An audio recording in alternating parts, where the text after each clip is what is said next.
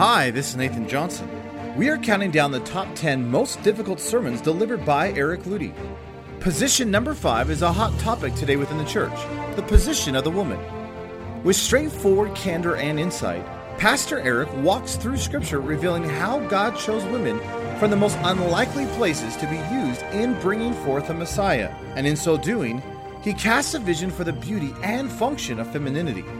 While this sermon addresses the position of women, it also speaks to all Christians, showing how we are subject and submissive unto Christ. Now join Eric Ludy in this encore edition of the sermon, The Position of the Woman. The position of the woman. That just sounds like a message that could get me in hot water. And so I put in this subtitle just to sort of throw you off where you have no idea where I could possibly be going with this message. A study in the beauty of the feminine role in the church. So I know, you talk about roles, you talk about position, and it can get a little sticky. But that isn't because of the church, even though I guess I should maybe correct that. It is partly because of the church and how they've abused some of these ideas that we're about to present. But it's a social thing and it's a political thing in many ways that has defied the Word of God and actually overwritten the entire idea of God's revelatory device, which is the church. You see, marriage, when done right, shows the kingdom of heaven. Family, when done right, shows the kingdom of heaven. The Church of Jesus Christ, when done right, actually shows something. It's not for oppression's sake, it's for revelation of the divine, so that we would see the gospel, we would understand the person of Jesus Christ. The title is The Position of the Woman. If I were to say to you, what is your position? What would you say? Yes. You see, I am going to sort of skip to the very end here and sort of steal my punchline by saying, you just answered the question right there. In other words, the position is already clear. It is in Christ, and that's what defines behavior from this point forward. So if you're a woman, it's defined not just socially. You could be in a very oppressive culture in regards to femininity. However, your femininity is defined first and foremost in Christ Jesus. And that's very, very important because this has been an abused topic throughout the ages. And I pray and I hope that the way I address it today would truly breathe life into it and not death. This was inspired through a question that was asked in the advanced that we're doing. Sorry about that. In the advanced training this week. And it sort of got me thinking, I haven't addressed this for quite some time in the body, and it could be very helpful. The vow of the woman. So we're going back to the Old Testament, and we'll see some precedent that is set, and it's a very unique idea. Even the idea of gender in the Bible is rather odd, and it's just there. And God doesn't make excuses for it. He's not bashful about it. He just sort of says things. You ever felt that way with the Bible? Like, Paul, think through these things before you just write them down. And however, many of us are carrying baggage into those scriptures. And as a result, we have a lens on when we're looking at them, and we don't see it clearly. The vow of the woman. So, Numbers 30. If a woman also vow a vow unto the Lord, and bind herself by a bond, being in her father's house in her youth, and her father hear her vow, and her bond wherewith she has bound her soul, and her father shall hold his peace, or be silent at her, then all her vows shall stand, and every bond wherewith she hath bound her soul shall stand. But if her father disallow her in the day that he hears, not any of her vows or any of her bonds wherewith she hath bound her soul shall stand. And the Lord shall forgive her, because her father disallowed her. And if she had at all a husband when she vowed, or uttered aught out of her lips wherewith she bound her soul, and her husband heard it, and held his peace, or was silent at her in the day that he heard it, then her vows shall stand, and her bonds wherewith she bound her soul shall stand. There seems to be something in the mix here of a woman, whether she's in her father's house or she's married, that when she makes a commitment or a vow or a covenant of soul, that her father or her husband has the ability, if he hears what she is saying, to actually disallow it, to annul it, so it doesn't have a binding effect on her soul. So go back to Genesis in the Garden of Eden when Satan is wooing Eve to actually eat of the tree. Eve commits herself, and she actually makes a covenant with death. Whether she realized she was doing it or not, she vowed a vow.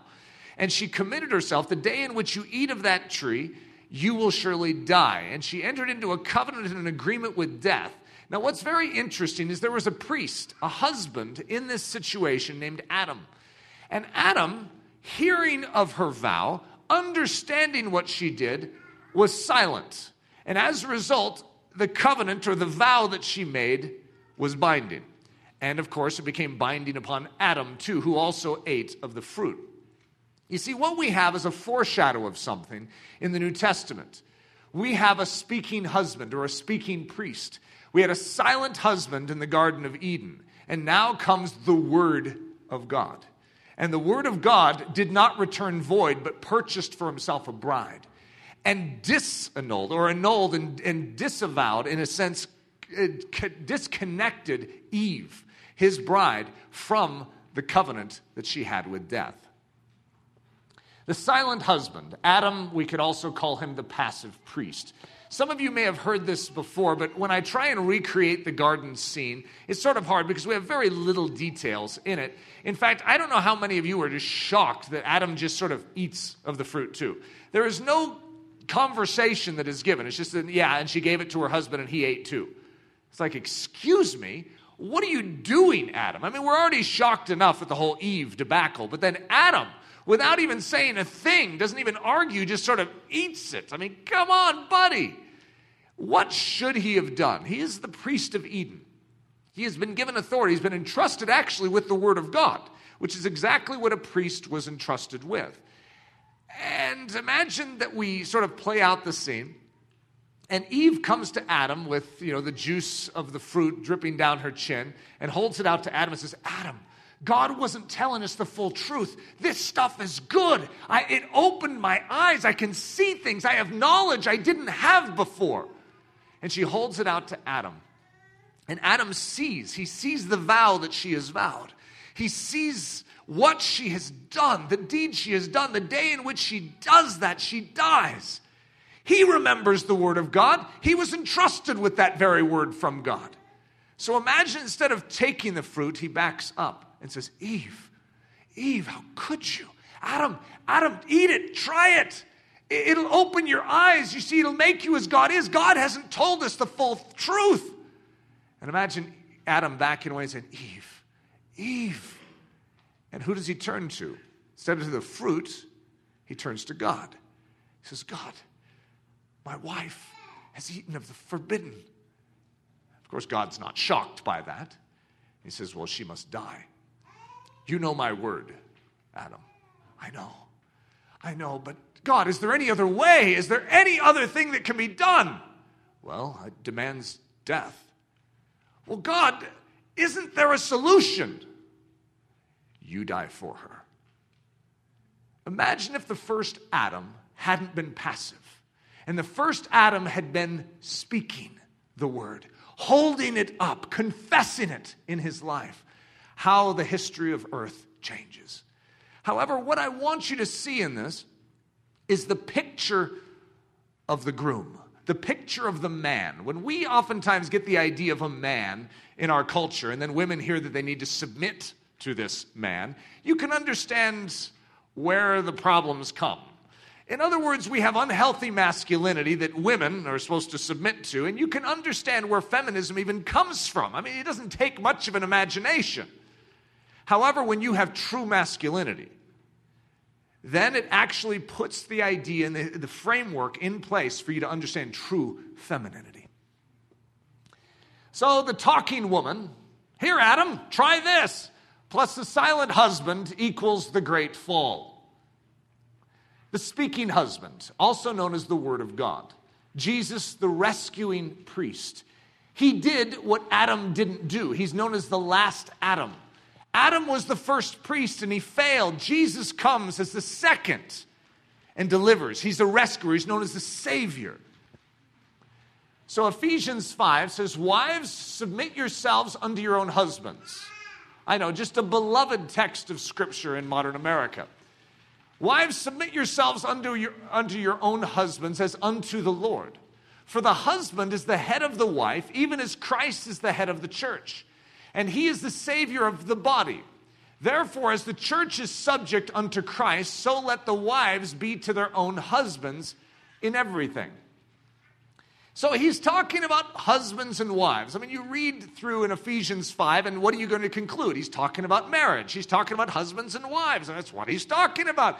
And then Paul, at that very moment, when you think you've concluded and have it all figured out, he says, this is a great mystery. We go, it sure is. He says, but I speak concerning Christ and the church. Wait, whoa. I thought you were talking about husbands and wives. Well, yeah, but to show you a mystery. What I'm showing you is something much bigger. You see, when God is talking about husbands and wives, when he's talking about men and women amongst us, what he does is he says, this is a great mystery. And we're like, yeah, you're talking about men and women. You're talking about what women can't do, what men should do. I mean, yeah, we hear it, Paul. I mean, could you shut up? He says, you don't realize what I'm referring to. I'm talking about Christ and his church. This is the revelatory device to show the heavenlies who God is, what he has done, what he's accomplished, and how it all works. And unless we recognize that this is a bigger picture, we miss the whole thing.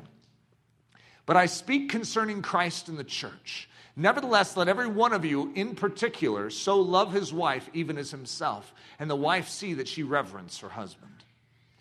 The silent woman plus the speaking husband equals the great redemption. Boy, that could get me in hot water, just that statement. The silent woman, could you imagine? I could have named this message, The Silent Woman. Plus the speaking husband. Well, what's the husband doing when he's speaking? He's saying, take me instead. The woman understands that she needs a head, that she is designed to serve something. What is that something? The church of Jesus Christ, without Jesus Christ as the head, does not work. This is the mystery. And we're like, yeah. It's talking about Christ and the church. This is what we are learning about. The bride. Now, here's where it gets a little awkward. You know, we're talking about men and women, and then suddenly we realize it's Christ and the church. Well, who's the church? All that believe. In other words, the woman in this discussion, the position of the woman is our position. And I'm a man. In other words, the position of the woman isn't something that I dictate to the women in here and say, yeah, get in your position, woman. You could look back at me and say, get into your position, woman. The woman is that which comes forth out of the side of the man. This is a great mystery, but the mystery of which I speak is Christ and his church. Who was born, the new creation, where was it formed?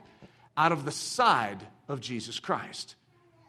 You look at the cross afresh and you're going to realize that the newness of life flowed out of that cross on that day, and there was a new creation that was brought forth. And it's a new bride. It's a bride that's been redeemed from the covenant with death. And so, we're men and women in here, yes, but we're speaking of a great mystery. And that mystery is Christ and his church. So the position of the woman is the position that all of us need to understand. So the bride, or the woman, the great treasure worthy of the life of Jehovah. What's an amazing thought is when you diminish the value of femininity, which is a gross error, by the way. Of course, there's other books out there in modern Christianity that are belittling manhood and saying that women are the, epoch, are the highest point of God's creation and might as well just trample upon men. Okay, now we're just going off the rails no matter which way we go. However, it is important for us to realize that the woman in this story, in this great mystery, is actually worthy of God's life. He gave up his life. He shed his blood. He suffered and he died to redeem her. That's showing a tremendous value. So the devaluation of women or men, however you want to look at it, is completely misplaced when you understand the gospel. Who can find a virtuous woman? So speaking of this woman, in Proverbs 31, we have a picture of what we could call the bride of Christ. It is a pattern of femininity, yes, but it's a picture of the woman. It is a picture of the one who is dependent upon the man. And she's quite a resourceful, amazing woman. But you can look at it as the bride of Christ, for her price is far above rubies. The heart of her husband does safely trust in her, so that he shall have no need of spoil. She will do him good and not evil all the days of her life. Oh, that Christ would have such a bride. Let's catch a vision together for the beauty of femininity. You see, I'm a huge fan of femininity. I am an advocate for it. I've stood up for femininity for years of my life. And so if anyone should be able to stand on this as a man and proclaim it, hey, I should have some credibility on this point. Helped Leslie even write books on femininity. In fact, I don't know if you've heard the story of me writing Authentic Beauty with her. It's not that I wrote every word, but I worked through the process, the language of it. It took us 7 months. And when we were done, we were reading it through. I got so excited. This is so important for us women to hear. That was a moment when I realized I've spent too much time in this book. First, let's get the awkward stuff out on the table, and I would like to address it, because no matter how you cut it, when you're dealing with femininity and the Bible, you're dealing with some awkward stuff. And it's stuff that we are super sensitized or highly sensitized to in our culture. So let's just make ourselves uncomfortable. Titus 2. But speak thou the things which become sound doctrine. So this is things that become sound doctrine. That the aged men be sober, grave, temperate, sound in faith and charity and patience. The aged women likewise, that they be in behavior as becomes holiness, not false accusers, not given to much wine, teachers of good things. That they may teach the young women. Well, what are they going to teach the young women to do? Okay, brace yourselves. I just want to forewarn you. This is uncomfortable. They're going to teach the young women to be sober, to love their husbands, to love their children, to be discreet, chaste, and I'll sort of slow down on this one just so you can soak in it. Keepers at home, good, obedient to their own husbands, that the word of God be not blasphemed. Did you notice that I slowed down on that one just to sort of let it linger a little? How you guys doing? You guys hanging in there? No one's walked out yet, so praise God for that. Now it's going to be awkward if you do. It's like, oh, not... If you need to use the restroom, it's okay? For the grace of God that brings salvation has appeared to all men, teaching us that denying ungodliness and worldly lust, we should live soberly, righteously, and godly in this present world.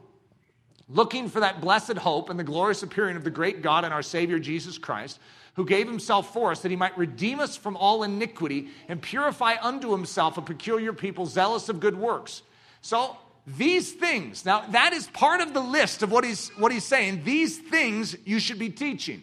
These things speak and exhort and rebuke with all authority. Let no man despise thee. So Titus, I'm giving you a doozy of a job here. I want you to teach this. And don't let anyone despise you when you do it. And preach it with all authority. Did you see what was in his list that he's supposed to preach? He's supposed to speak with all authority? Whoa.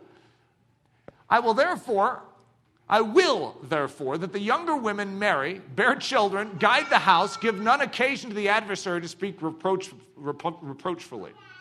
Sorry about that. Let your women keep silence in the churches. Are you guys hanging in there? For it is not permitted unto them to speak, but they are commanded to be under obedience, as also saith the law. Boy, what did Eric get himself into today? Wives, submit yourselves unto your husbands as unto the Lord, for the husband is the head of the wife, even as Christ is the head of the church, and he is the Savior of the body.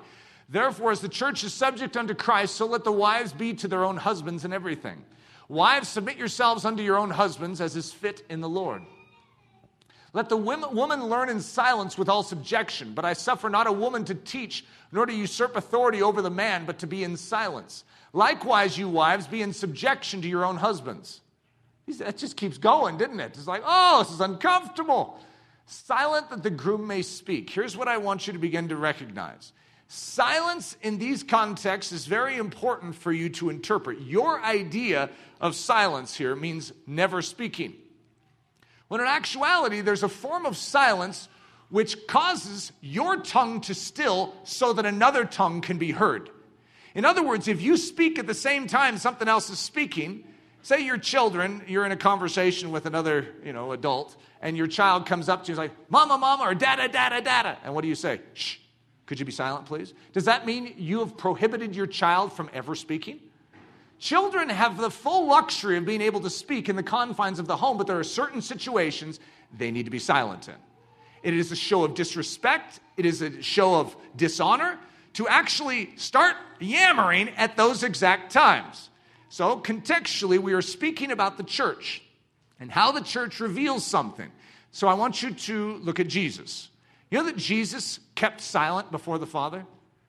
You know that one way of saying it is, and I prohibit Jesus to speak anything of his own accord. This is the Father talking. Jesus, I need you to be quiet, son. Jesus didn't speak. And you could say, yes, he did. No. He didn't speak anything of his own. He only spoke what the Father was speaking. You see, he received his words from something higher, so he had to be silent in himself before the Father. It's a critical lesson that is woven into that. So silent that the groom may speak. Believe thou not that I am in the Father, says Jesus, and the Father in me. The words that I speak unto you, I speak not of myself. He is exhibiting a oneness between him and the Father. And in this oneness, there is one that speaks. Now, does that mean he didn't use his tongue? He did use his tongue, but he used his tongue in submission to the Father's tongue. The words that I speak unto you, I speak not of myself, but the Father that dwells in me, he does the work. Becoming the bride or the governess. You see, there's this home, and when you call it a home, and we were using the term in the advanced class this week of barefooted in the kitchen. Can you think of anything more offensive to most people in the modern age than a term like that? And it is an unfortunate term because it's inappropriate to enunciate the dignity that Paul is referring to when he calls someone a keeper of the home. You see, if you understand the biblical framework for that statement, it's a whole different ball of wax when you look at it. But if you look at it from American culture in that lens, you oftentimes trip over it and have no regard for what Paul is saying. So we're going to call it the governess. In other words, you have an estate, and there's a governess over the estate, and she's responsible for certain things. First of all, it's an estate, and that makes it sound that much more dignified already. But she's a keeper of an estate. She's a keeper of an environment. Did you know that as the body of Christ, you are the bride, number one, so you are the woman in this discussion. And then Paul says, do you not know that your body is that estate? Who's the keeper? Who's the keeper of the home? That's you. Whoa, a little barefooting in the kitchen in your spiritual walk, are you? In other words, that's what we do. We keep a home, and it's the most dignified thing that ever happened on earth. It's nobility of nobility. To actually keep this home correctly is of the highest order in the kingdom of heaven. So this mustn't be diminished in our mind. Keepers at home. So here's a little phrase that I'm lifting out of the Titus 2 passage that I read earlier. That they may teach the young women to be keepers at home. That the word of God be not blasphemed. The cultivator of order, beauty, truth in the house of God. This is what a keeper of home biblically is. It is someone who cultivates order, beauty, and truth in the house of God. And in the Old Testament, there's a very specific order of people, group of people, actually they were men as well, that were assigned this task of being keepers of the home. So it's just an irony of ironies that we have demoted this and diminished this down so much, considering that the Levitical line was considered the holy people of the holy people. Out of all 12 tribes, there was one tribe known as Levi. And out of the Levites came the priests. The high priest was a Levite. They were the ones that kept the home, kept the order and the beauty and the truth intact. And this was the highest job. So Judah had the kings. It was a different tribe, but Levi was the priesthood. They didn't have any land. It seemed like they were gypped. All the other 11 tribes received lands. However, Levi did not receive a share in that inheritance because he received a better portion. He received the job of ministering in the house. And maybe I should just stop there. Ministering in the house. That is the highest honor. And everyone on the other tribes could look in and say, oh, if I could just be a Levite. No, you're not a Levite. That's the way we as men could feel. It's like, what about me? Can't I be a keeper of the home? No, you're a man. You see, that's for the young women. We train them to be keepers. What? Hey, I want to be a keeper of the home. See? That's the way it should be. We should be all jealous of what the women get. Well, how come they get that? That's how God designed it. God designed the women to be a revelatory device of something very, very specific in the body of Christ. 1 Chronicles 23, for by the last words of David, the Levites were numbered from 20 years old and above, because their office was to wait on the sons of Aaron for the service of the house of the Lord in the courts and in the chambers and in the purifying of all holy things and the work of the service of the house of God. Both for the showbread and for the fine flour for meat offering and for the unleavened cakes and for that which is baked in the pan and for that which is fried and for all manner of measure and size and to stand every morning to thank and praise the Lord and likewise at evening and to offer all burnt sacrifices unto the Lord in the Sabbaths and the new moons and on the set feasts by number according to the order commanded unto them continually before the Lord. And that they should keep the charge of the tabernacle of the congregation and the charge of the holy place and the charge of the sons of Aaron, their brethren, in the service of the house of the Lord. There it is. I mean, they're actually, if I were to look at the list here, they're for the fine flour, for meat offering, the showbread, for the unleavened cakes, and for that which is baked in the pan. I mean, doesn't that sound a little domestic? And yet here it is. It's like this noble job description in the Old Testament. I mean, it's just, maybe this is just God's sense of humor because I don't see many of you laughing at it. Keepers of the house of God. Know you not that you are the temple of God? No, don't you realize that you're the one in charge of that's what's baked in the pan in your life? Hey, who's dealing with the baked thing in the pan inside of your life today? Whoa, we need some showbread going here. Who's on that? And you're like, I'm sure someone else is. I'm not about to do that. You know, I'm a man. No, you're a keeper of the home. You see, and when we are trained to be a keeper of the home in our individual life, we'll be a great keeper of the home when it comes to our family life. We'll be a great keeper of the home when it comes to the church of Jesus Christ. We'll be a great keeper of the home when it comes to ruling nations.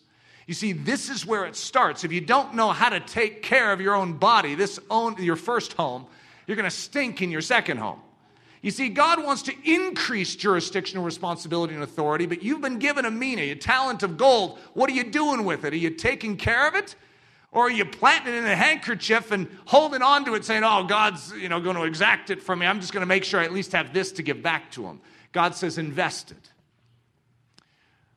If any man defile the temple of God, him shall God destroy, for the temple of God is holy, which temple you are. What? Know you not that your body is the temple of the Holy Ghost, which is in you, which you have of God, and you are not your own? And what agreement hath the temple of God or the house of God with idols? For you are the house of the living God. As God has said, I will dwell in them and walk in them, and I will be their God, and they shall be my people. The extraordinary beauty of the governess. The picture that is being demonstrated here, femininity just represents something in the kingdom of heaven. It's beauty. And God is unabashed to even say it. See, there's a difference between manhood and femininity demonstrates a certain dimension of the glory of God that only comes through that feminine revelation. And it's extraordinary. The Hebrew bondservant. So in the Old Testament, you have a picture of something. And it is one, and I'll read where it comes from, but we'll call it one of circumcised ears. It's one whose ear has been lent. And when you lend your ear, that means you're listening instead of speaking. And listening instead of speaking is the discipline of every single one of us as Christians. Our tongue is given over to God. And technically, for the rest of our life, we will never speak again until God takes our tongue and begins to speak his words through it. So the Hebrew bondservant, one of circumcised ears. If thou buy a Hebrew servant, 6 years he shall serve, and in the 7th he shall go out free for nothing. And if the servant shall plainly say, I love my master, I will not go out free, then his master shall bring him unto the judges. He shall also bring him to the door or unto the doorpost, and his master shall bore his ear through with an awl, and he shall serve him forever. There's a symbol of a servant who's been set free. And you've been set free. You've been set free actually by the blood of Jesus Christ, which we're going to go into in just a second. However, you love your master. And so he says, be free. You're like, but I don't want to just live my own life. The only life I have is in you. And so you come because of love. You return to your master, and he pierces your ear through with an awl to the doorpost. Now you have a symbol in your very body which declares, I have an ear for my master. Whatever my master says, I will hear and I will do. And that's what a Hebrew bondservant is. The word in the Greek is actually doulos. You know the word doula, which is a sort of a popular phrase now for women that are having babies and they get a doula. That actually means a Hebrew slave girl. That's what it means. It's like, or a Greek slave girl. It doesn't have to be Hebrew. But it's actually a slave girl. Isn't that an amazing statement? It's a feminine form of this word, and it means a slave. And what's she doing? She's serving. She's helping. She's doing what she can to bring forth life and to attend and assist in that. We don't have a negative concept of that. However, the very idea in Scripture is being one with pierced ear, that is stilled in the tongue, but open in the ear to be ready to do that which someone or your head is actually asking of you. So a bondservant, a slave, a bondman, one given up to another's will. Deeper spiritual meaning is one bonded to Christ out of love and affection. One enslaved to the awesome power of love, one given wholly to its mastery over heart, mind, soul, and strength. One set free from the chains and punishment of sin by the blood of Christ, who is now returned, ravished with love, to pay his rescuer homage and worship. One wholly given to the person of Christ as Lord, Master, King, Ruler, Bridegroom, and Friend. A bondservant is one of circumcised ears, pierced with the awl of the Spirit, eager and able to hear his master's voice, and ready and attentive to his every command. In the New Testament, a bondservant's life is one owned and operated by the Spirit of Almighty God. The circumcised ear. So one of the things I could ask of you is your ear pierced? Have you returned unto your God, who has set you free by his shed blood, and said, I don't want to leave your side. I want to still my tongue and be silent before you, that you may speak. I want the word of God speaking in my life, and my answer to it, even before it speaks to me, is yes, sir. Yes, Lord. It's the pre-decided yes, Lord, that you give to God even before he asks you to do something. And this is the picture that God is building all throughout Scripture. The silent tongue, the listening ear, or the circumcised ear. Hearken, O daughter, and consider, and incline thy ear. Hey, could I have that ear? This is an amazing picture. Psalm 45 is like a parallel with the Song of Solomon. It is a picture of the bride of Christ literally yielding its ear and coming away with the one that it loves. Forget also thine own people in thy father's house. So shall the king greatly desire thy beauty. For he is thy Lord, and worship thou him. Incline your ear. Yield your ear. Let him pierce it. Let him have your ear. Still your tongue. Give your ear so that you could truly be his bride. Incline your ear and come unto me. Hear, and your soul shall live, and I will make an everlasting covenant with you, even the sure mercies of David. Incline your ear, O body of Christ. Yield your ear to your master. To whom shall I speak and give warning that they may hear? Behold, their ear is uncircumcised. That means they can't hear. And they cannot hearken. They cannot hear. Behold, the word of the Lord is unto them a reproach. They have no delight in it. Oh, no. That's not a healthy bride. If the healthy bride is yammering over here and has never yielded their ear, they have an uncircumcised ear and they can't hear their groom. And as a result, the word of God is unto them a reproach, and they have no delight in it. And one of them smote the servant of the high priest and cut off his right ear. Uh-oh. Oh, no. An ear is gone. If an ear is gone, you can't hear. You see, this is precisely where we are. You see, we have been under the priesthood of Adam, and as a result, under the control of darkness. And in a sense, our right ear is cut off. And look at Jesus. They cut off his ear, and Jesus answered and said, suffer you thus far. And he touched his ear and healed him. He's like, Jesus, I got a problem with my hearing. And so what does Jesus do? He touches that right ear. And he says, no, we'll get you working so that you can hear. The revelation of Jesus Christ, which God gave him to show to his doulos. What's the revelation of God given for? It's to show to his bondservants, to those that have an ear pierced. That's actually, the book of Revelation is for those with a pierced ear, those that have inclined their ear. That's actually what the book of Revelation is written towards. The things which must soon take place, and he sent and communicated it by his angel to his bondservant John. John had an ear to hear, and as a result, he heard the revelation, and he's able to pass it on to anyone else who has an ear to hear. And the moment you begin to catch on to that phrase is the moment you begin to see it all throughout the book of Revelation.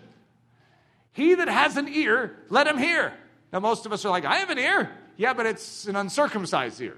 It's never actually inclined itself unto God and been pierced. So yeah, you have a physical ear, but you don't have a spiritual ear that can hear. You're still talking. You need to be silenced so that you can hear. He that has an ear, let him hear what the Spirit says unto the churches. To him that overcomes will I give to eat of the tree of life, which is in the midst of the paradise of God. He that has ears to hear, let him hear. Who hath ears to hear, let him hear. If any man have ears to hear, let him hear. Seems to be a popular phrase that Jesus likes to use. The blessing of being a keeper. Then the house was filled with a cloud, even the house of the Lord. Now, where are you if you're a keeper of the house? You're like there in the house. And so, I mean, if you're on the outside, you might see some of the effects. You might hear like, wow, coming out from the house. Like, what's going on in there? Well, it's those that keep the house that get to share in all the good stuff here. You see, then the house was filled with a cloud, even the house of the Lord, so that the priest could not stand to minister by reason of the cloud. For the glory of the Lord had filled the house of God. So I added a little parenthetical statement just to sort of help work this in a little. Then the house was filled with a cloud, even the house of the Lord, so that those who were its keepers, the priests, could not stand to minister by reason of the cloud, for the glory of the Lord had filled the house of God. You see, when you are keeping the house of God, when you are preparing it as it ought to be, who moves in? The Spirit of God moves in. And literally, what do? We fall. You don't say a lot when the glory of God comes. You just sort of go, You see, you go silent. God is speaking. If God's voice is booming, I don't know which ones of us in here actually think that we have something wiser to say. It's just like if God is talking, remember when he boomed to Job? And Job is sort of like melting. It's like, whoa, I shouldn't have spoken. That's exactly the point. When you know the word of God, when you hear the booming voice of Jehovah, what do? You get silent. It's like, you know what? There's someone in the room who knows a lot more than me. And I'm going to stop this whole talking thing, and I'm going to incline my ear. God, your word is correct. I submit to it. So what we have is a pattern here. I know when we get into the male-female dimensions in this room, it gets a little sticky. However, we have the grace of God and the Spirit of God to apply these truths to us. We have to realize that this is a mystery, and it's the mystery of Christ and his church that God is revealing in and through these questions. The girl Mary, the chosen vehicle of God to reveal the Messiah to Adam's race. And so what I'd like to do is, as we work through this, to realize that the attack on femininity is unabated. Even after the cross of Christ, I'd tell you what, some of the greatest grievances that we as men have perpetrated have been in the church since the shed blood of Jesus Christ towards women. This ought not to be. In other words, the oppression of femininity in the church of Jesus Christ, if there was a scale, like you could read it, it was like, and there was a red portion, it was like, we've been in the red portion for almost 2,000 years. We as men have not appropriated the text of Scripture properly in accordance with the spirit of the Scripture and in accordance with the Spirit of God. And as a result, we have not been Christ unto women. We have been something altogether different, which we could call flesh. And so as a result, when we get close to some of these topics, I understand why there's a sensitivity. However, to avoid them only leads to more harm. To be corrected by the Spirit of God, to recognize the significance of these things, is of the utmost importance. Can God use women to reveal his glory? Can God use women to speak? Can God use women to teach? Key questions for our day. Or should women just sort of find their spot and be quiet? Hey, did I hear a woman talk? No, we prohibit women from talking. How do we function as the body of Christ? How do we do it God's way? So let's think about his chosen vehicle through which to declare the good news in the New Testament. Who does he choose? He didn't first choose a man. You see, Satan, who did Satan choose? He chose a woman through which to bring about a fall.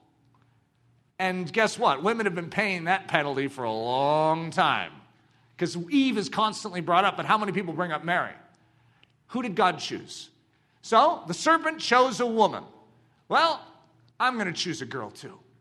God chooses a girl, and it's out of the womb, out of the life of a girl that comes the good news. Think about that, and don't miss it. This is a redemption that is taking place in the New Testament. It's not a continuation of the old. It's a new beginning. It's a new creation. And so as a result, you need, as the body of Christ, to be alerted to this because God is speaking a language to us. And it does have to do with sexuality. It does have to do with women. But it's not necessarily to oppress them and to cage them as much as it is to redeem and set them free so that they can function as they ought to function. So God chooses a girl named Mary.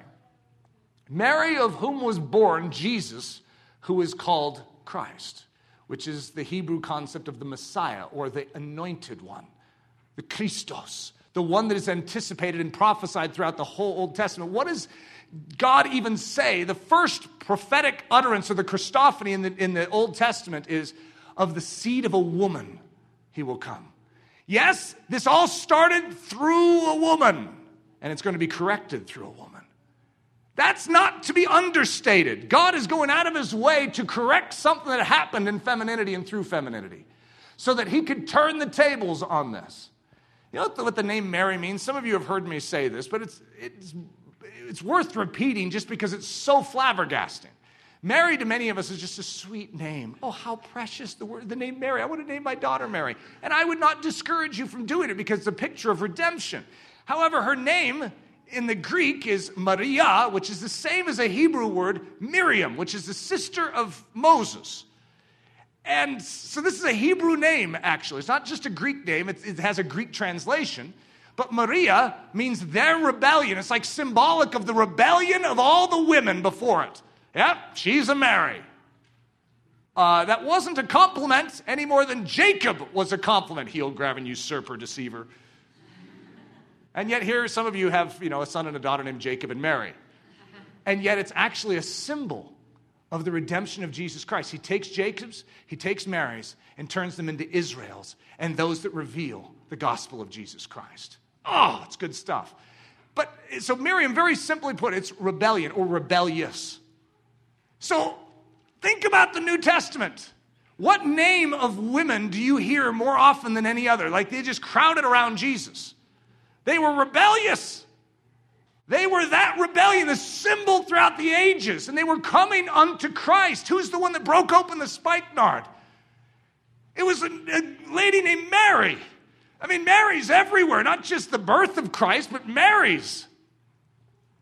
Matthew 28. Now after the Sabbath, as the first day of the week began to dawn, Mary Magdalene and the other Mary, there's two more for you, came to see the tomb. You guys know what's happening right here? This is the first day of the week after Jesus has died and been buried. This is resurrection morning. This is not a small occasion. So, where did the Christ come from? Whose womb? It was a woman's womb. The declaration of the Son of God on planet Earth was first revealed into a woman and through her womb. Then, the resurrected Christ, one of the greatest triumphs, if not the greatest triumph of all history, of all the eternal realms. Who first witnessed it? We got some Marys. Mary and Mary. Rebellious and rebellious. We got rebellion all over the place here. Jesus is going out of his way to make a statement. So it says, Mary Magdalene and the other Mary came to see the tomb, and behold, there was a great earthquake. For an angel of the Lord descended from heaven and came and rolled back the stone from the door and sat on it. His countenance was like lightning, and his clothing as white as snow, and the guards shook for fear of him. and became like dead men. But the angel answered and said to the women, do not be afraid, for I know that you seek Jesus who was crucified. He is not here, for he is risen. And he said, come, see the place where the Lord lay. The first witnesses of the resurrection of Jesus are Mary's. And go quickly and tell his disciples, the first command after the resurrection of Jesus Christ to go and share the good news of the resurrection of Jesus Christ was given to women. Now, I don't know how we miss these things in our submit woman talk, but we need to realize that Jesus is going out of his way to make messengers of women. Think about it. Eve was a messenger of a false gospel, a false hope of becoming like God, but in and through treachery and deceit and lies. And who does God choose but an Eve? A rebellious. It's that rebellion. And he says, I'll redeem femininity. I'll redeem women and make them my vessels to carry my fruit. The fruit of the gospel, the fruit of what hung on that tree is Jesus Christ. And now they become the first ones to carry that fruit. Who are they told to go to? The apostles. The apostles learned about the resurrection of Jesus Christ from Mary's. Wow. Go quickly and tell his disciples that he is risen from the dead, and indeed he is going before you into Galilee. There you will see him. Behold, I have told you. So they went out quickly from the tomb with fear and great joy and ran to bring his disciples word. No. Hey, ladies, you're not allowed to talk. I don't know what that angel just told you, but you are not allowed to speak. You follow me? I'm putting a little twist on this just to add a little seasoning to the message. And as they went to tell his disciples, behold, Jesus met them. Because some of you were saying, well, that was an angel. I don't know that we can trust an angel that comes with any other message than what Paul spoke. So, I mean, we need to know for sure. Oh, there's Jesus. Now, Jesus shows up. Now it turns into red letter. Behold, Jesus met them, saying, rejoice. So they came and held him by the feet and worshiped him. Then Jesus said to them, do not be afraid. You know, you guys have heard of the Great Commission, haven't you? You know, it's just about to come. But you know what came before the Great Commission to the apostles? The Great Commission to Mary and Mary. Listen to this. Go and tell my brethren. Isn't that an amazing statement? To go to Galilee, and there they will see me. Then the 11 disciples went away into Galilee to the mountain which Jesus had appointed for them. When they saw him, they worshiped him, but some doubted. And Jesus came and spoke to them, saying, all authority has been given to me in heaven and on earth. Go, same word that he gave to Mary, the same word that the angels gave to Mary and Mary. Go, therefore, and make disciples of all the nations, baptizing them in the name of the Father and of the Son and the Holy Spirit, teaching them to observe. So go and tell. Go and tell. To observe all the things that I have commanded you, and lo, I am with you always, even to the end of the age. Amen. The lineage of majesty. Christ chose to come forth from the unlikeliest place. Jesus does not mind being heralded and being revealed in and through odd people. He uses us. That should be enough proof. But he even uses women. I know, that's a shocker for some of us that have spent so much time diminishing femininity. It's like, no, he couldn't use that. Oh, yes, he does. He always has. He always will. And it's not just any kind of woman. Even the worst of women, God seems to go out of his way to say, yeah, I know. Don't you know what their background is? Don't you know who's touching you right now? Don't you realize who this is and what she has done? Oh, I know. And he leverages that. He takes that which the enemy attempted to destroy, and he redeems it for his purpose. So just a quick overview of 4 different women in the lineage of Jesus Christ. In other words, this is how Christ came to the earth. Through Tamar, the famed prostitute, Rahab, the Gentile prostitute, Ruth, the Moabitess, or the non-Jew, Mary, the rebellious. I was like, you've got to be kidding, God. Didn't you think this through? At least get a girl that doesn't have a name that means rebellion. That doesn't make any sense. There's plenty of other girls around here. Her name doesn't match with that which would bring forth life. I mean, come on, her name means rebellion. I know it. You see, he's changing what happened in the garden. He's doing something new. He's redeeming the woman, understanding proper order. So one of the key things when we deal with the Church of Jesus Christ is understanding that God showcases in His Word how the body of Christ is supposed to function. And some of the things, when they're not dealing with men and women, we could say, well, who cares? For instance, that if there is a tongue that is given, there needs to be an interpreter. And some of you are like, yeah, we just sort of skipped that scripture anyways. But did you know that the context for much of our debate on women in the church is actually the same context as how you handle tongues and prophecy in the church? It's talking, even in that context, about order, propriety, how it is done. And so when we begin to recognize that God has a way in which to do things, it gives place for us. We're not talking about how you raise your kids. Be silent, woman, you cannot talk. And so your child's going berserk there, and the woman's like, I just can't talk, I'm a Christian. It is irrational, it doesn't work that way. We're talking about very specific contexts for how we have order to things so that Jesus Christ is seen clearly and the Spirit of God is not hindered. So look at Psalm 50. Whoso offers praise glorifies me, and to him that orders his conversation. A conversation isn't just like you and me sitting down over coffee and talking. This is the life message. So he who orders the message that comes forth out of his life, aright, will I show the salvation of God. There's something about keeping the home in order that brings in the cloud of glory. So when we correct things and put the showbread where it's supposed to be, make sure that the Ark of Covenant is in its right place, make sure that we have the candles lit. In other words, we're keeping the home properly. What comes in? The cloud of glory. So whoso orders his conversation aright will I show the salvation of God. You want to know the salvation of God? Open the door. Let him in. Do it right. Order this according to his word. As for my people, children are their oppressors and women rule over them. By the way, the context in Isaiah 3 is not a happy one. Judgment is settled upon the land of Israel, and things are going south quickly. And all the strength has been removed from Israel. If you remember my message about the 11 strengths of Israel, yeah, that's the same context. Right before this, we've lost all the manly strength. And so what happens? When men are removed from their proper position, you see what happens. As for my people, children are their oppressors, and women rule over them. This is actually not a compliment. This isn't a situation going, yay, way to go, guys. Yeah, we're at least giving the children sort of an opportunity to express themselves. You see, women ruling over the nation actually wasn't God's intent. And this is actually a form of judgment in a nation.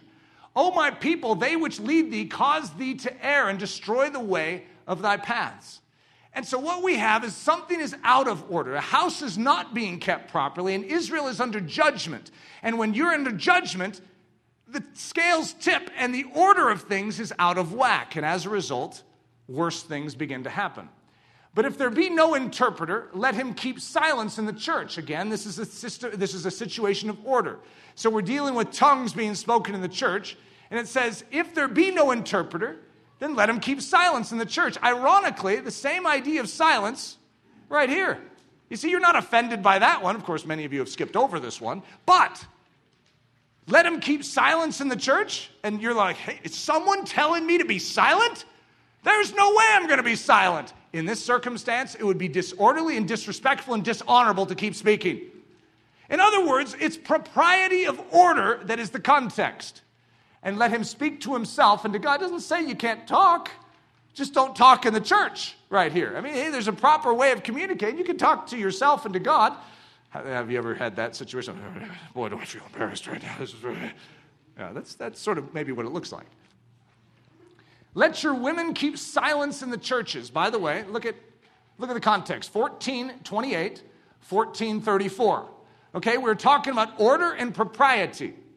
Let your women keep silence in the churches, for it is not permitted unto them to speak, but they are commanded to be under obedience, as also saith the law. And if they will learn anything, let them ask their husbands at home, for it is a shame for women to speak in the church.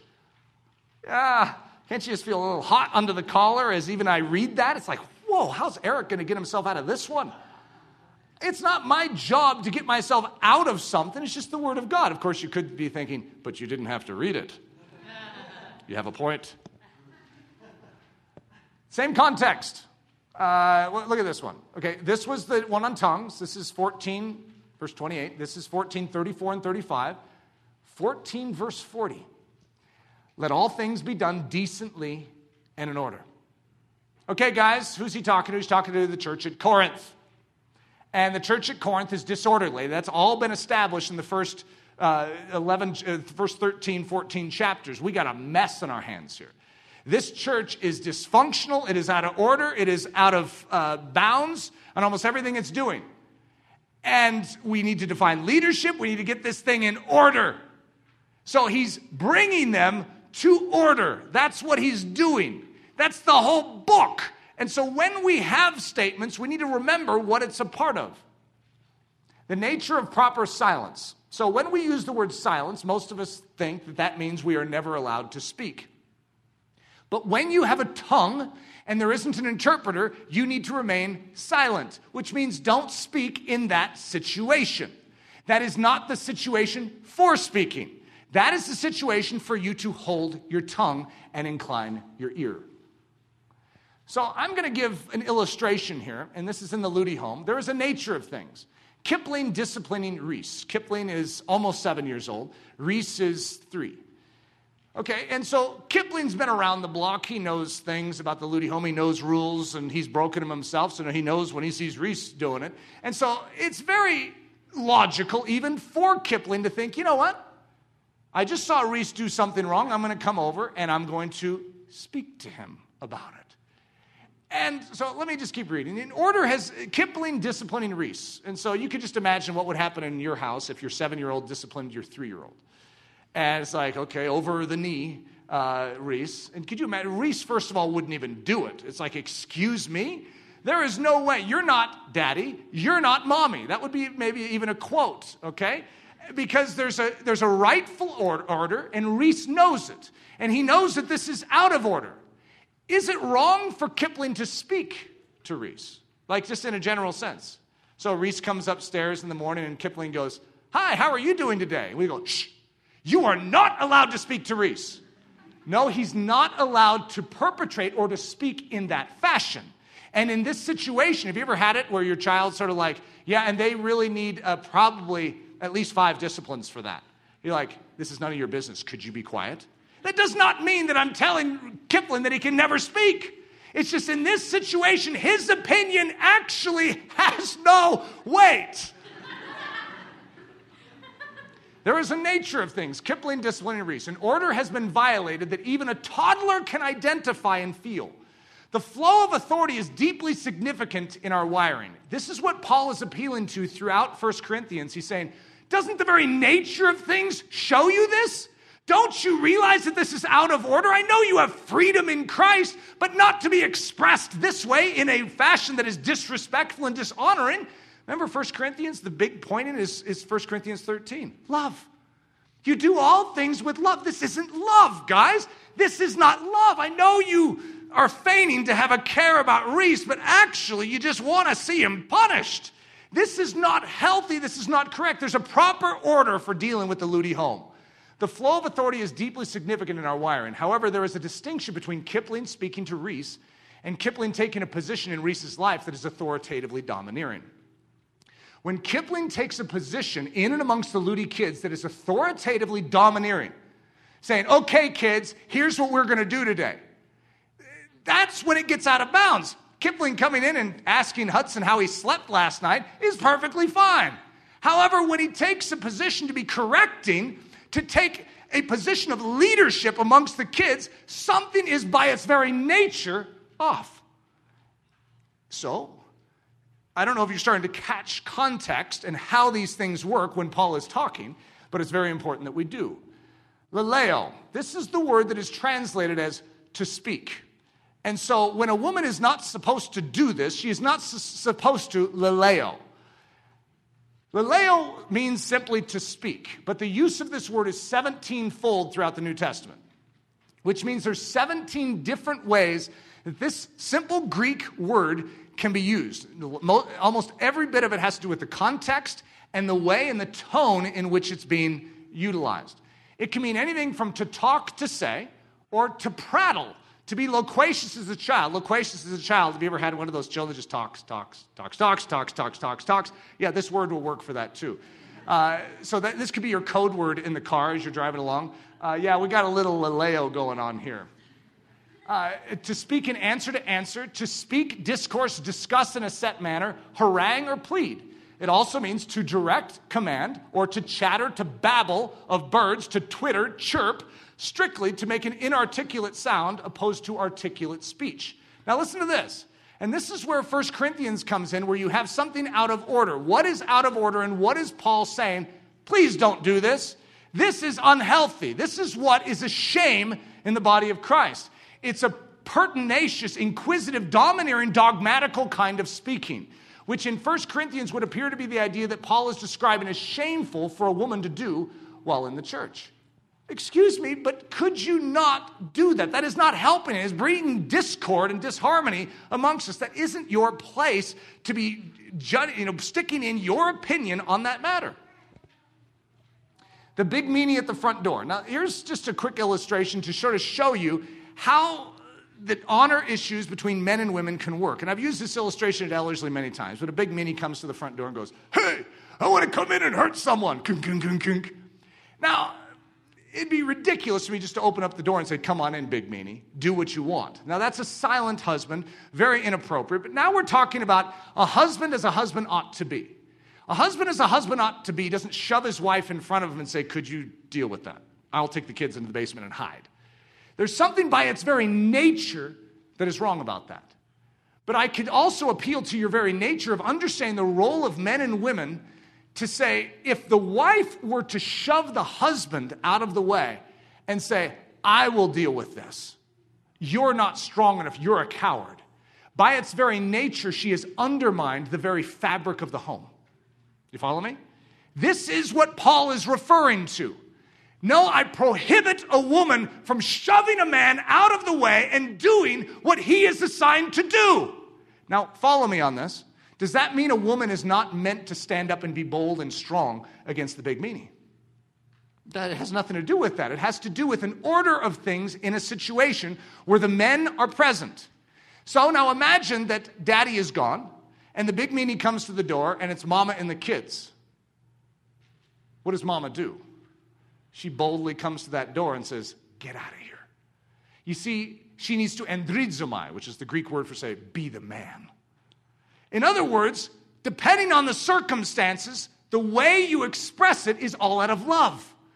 In certain situations, a woman to honor her husband will allow her husband to take a step forward. In other situations, to love her kids, she will step forward and risk her life.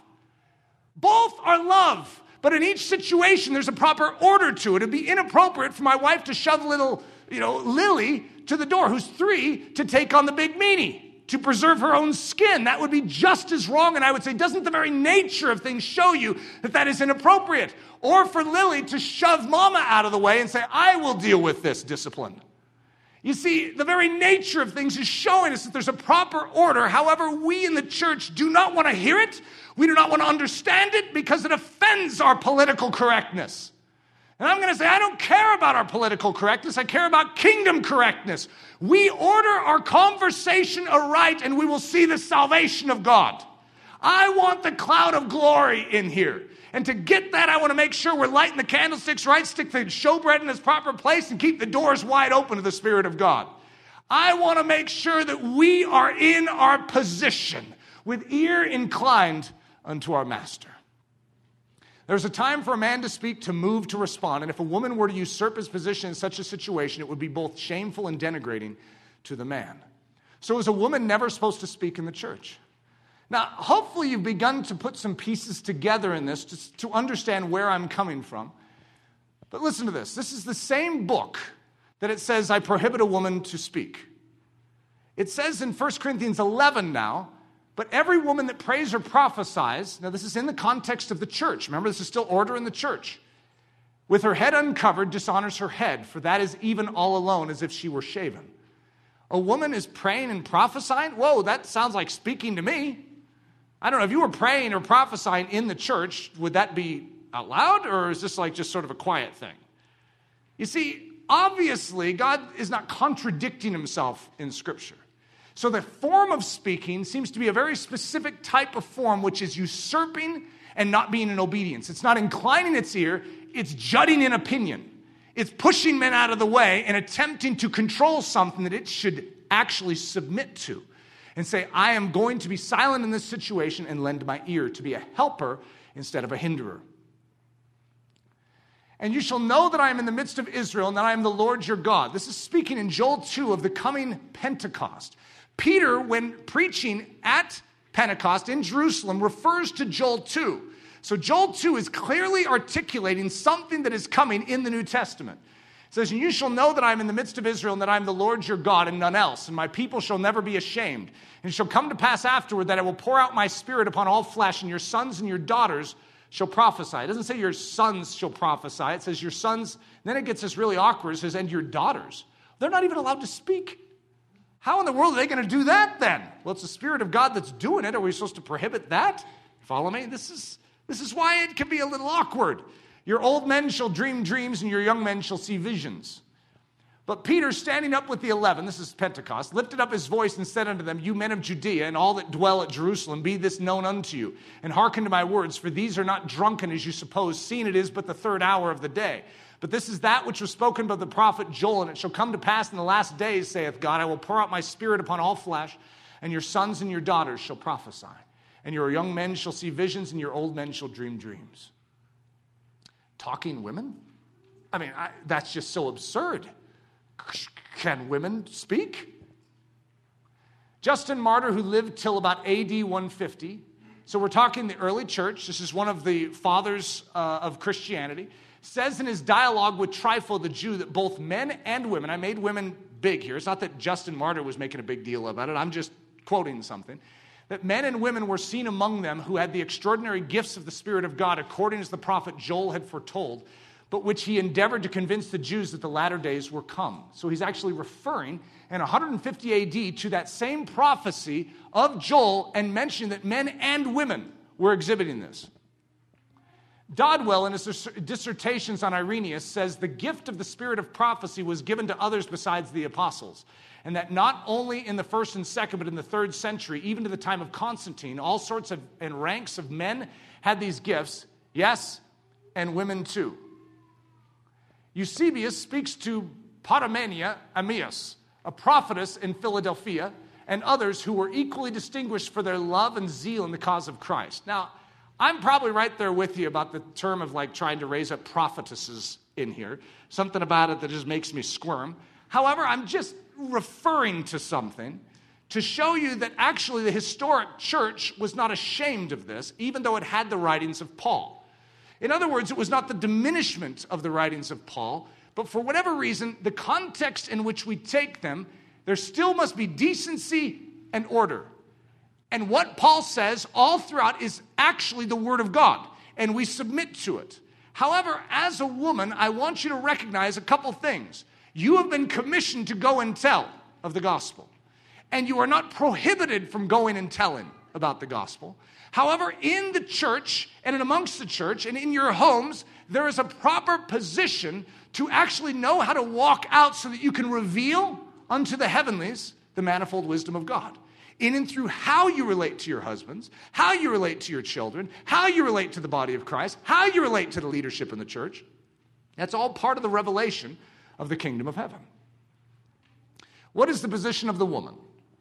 For you are all the children of God by faith in Christ Jesus.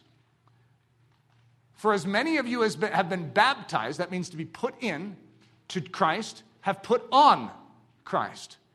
There is neither Jew nor Greek, there is neither bond nor free, there is neither male nor female, for you are all one in Christ. So what we have is a picture, and Paul, the very one who wrote all of this stuff, is actually always going out of his way to make it very clear. You see, there isn't a distinguishing factor of rank and value in Christ Jesus. God doesn't weigh things on that scale when it comes to in Christ. The salvation, the gift of grace, the gift of the Holy Spirit is not given according to if you're slave or you're free. It's not given if you're male or female. It's not given if you're Jew or Gentile. We all have access to the same benefit, the same liberty, the same freedom in Christ. Yet how we appropriate that in our life as men and women still matters. And that's the challenge that we need to realize. So what is the position of the woman? She is in Christ. That is the key position of a woman. And that's how she reasons, that's how she thinks. In Christ, she is free from the bondage of legal oppressions and the long-held guilt stranglehold that rests upon her. Remember Eve? And every woman still has to feel the guilt of Eve's mistake, lest she bring the same fruit unto her husband. And so as a result, there's freedom from that long-held weight that so easily rests upon, as if you are Eve and you're responsible for it. She has been redeemed from the curse, and she is no more a slave to cultural patterns of times past. Should she throw off her femininity? And this is the tendency. In other words, well, there's no male or female in Christ, therefore I'm not even going to consider myself a woman. So should we throw off our femininity? In 1 Corinthians 11, you have women that said, hey, I'm free in Christ. And the symbol of submission was a head covering. And the only women that didn't wear a head covering were prostitutes. So these women in Corinth were saying, look, it's neither male nor female. I'm free in Christ Jesus. Therefore, I want to use my liberty to not have to wear this crazy thing anymore. And as a result, Paul said, look, we got a problem here, ladies. Because yes, whereas it's true you have liberty in Christ, you're not leveraging your liberty lovingly. Because it makes you look to the culture around that you are unsubmitted to your husband. You're showing disrespect. In that culture, it was a show of disrespect and dishonor to her husband. Is that the message you're trying to share? Are you wanting to share that message? Or if you're wanting to reveal the kingdom of heaven on earth, what would you do? You'd stick that on to show deference and honor. The key in our culture, because if we were going to talk about head coverings, if you look at Leslie's head, you'd see that there isn't a head covering on it, which would give away maybe a conclusion that I have come to. But that's because I've spent a lot of time in 1 Corinthians understanding what Paul is saying. And again, this is my position. However, if you wear a head covering, or as a husband you ask your wife to wear a head covering, then that becomes the key issue. For instance, how we honor the head is the critical juncture. We all want to honor Jesus Christ. And so as a result, we show a certain honor and to our authority in this realm. The headship that God has put over us, we show honor to it unless it asks us to violate our primary commitment to our head in heaven.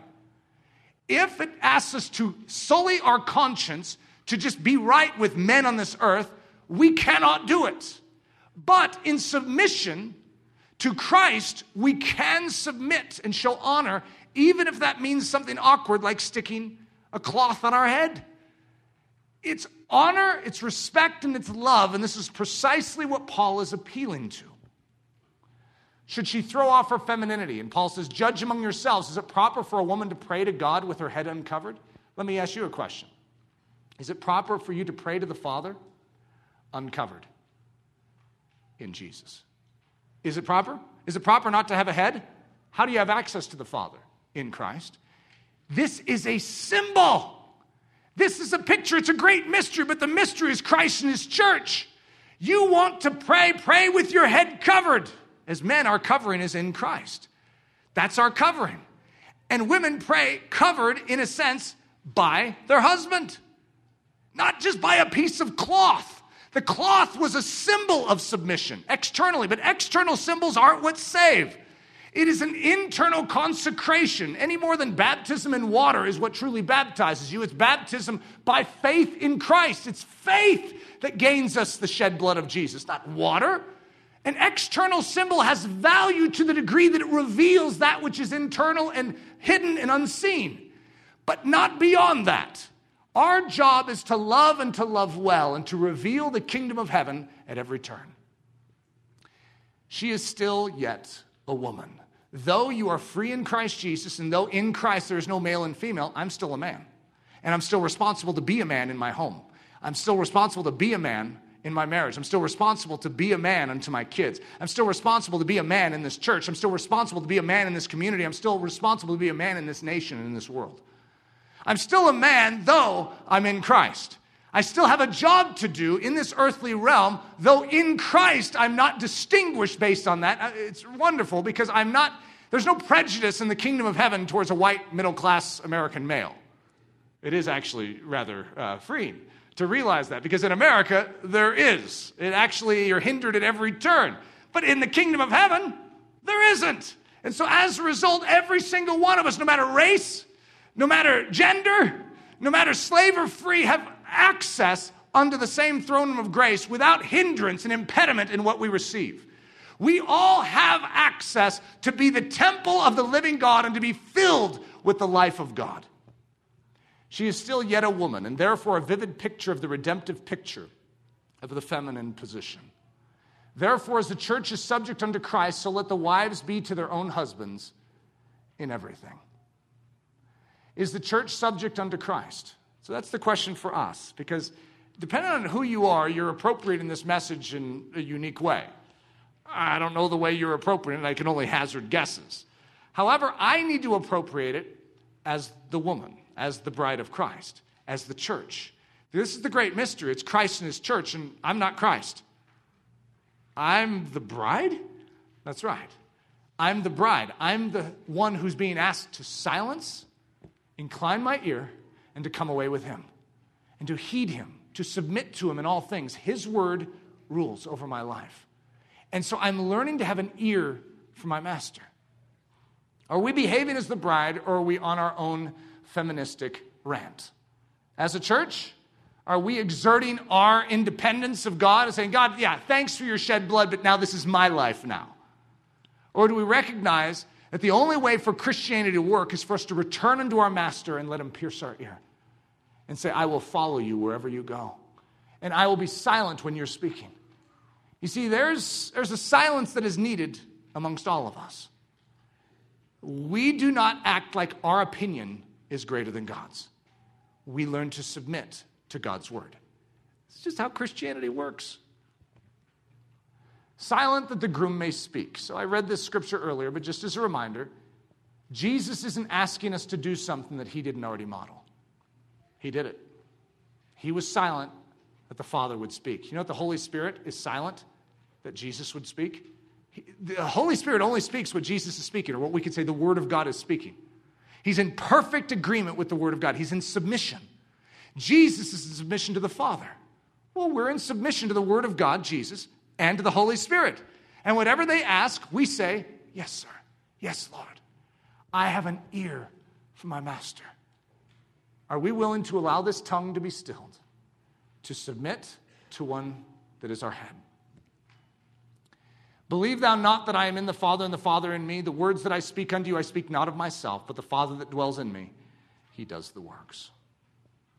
Father, I ask that you would work in a beautiful way to bring us unto that doorpost and to pierce our ear.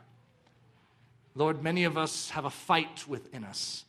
It's an individualistic yearning to express ourselves, to be heard, to have people think that our opinion matters. And Lord Jesus, I just want to freshly, as the body of Christ, as the bride of Christ, yield that up to you. I want to surrender that right to you, to be heard, to be understood, to be deemed intelligent and wise, and that we would allow you to be the one that is understood to be all knowledge and all wisdom. You are our head, and we as the church submit. May we understand the position of the woman, and truly through it, may the cloud of glory move in and fill this temple that we keep. It's in the precious name we pray. We hope you have enjoyed this message by Pastor Eric Ludy, delivered at the Church of Ellerslie in Windsor, Colorado. Feel free to make copies of this message, but do not charge for these copies or alter their content in any way without expressed written permission. For more information about us or to help support the ministry of Ellerslie, we invite you to visit us at ellerslie.com, ELLERSLIE.com. Please know that you are not alone in this battle for truth, and we are cheering you on down the narrow way of the cross.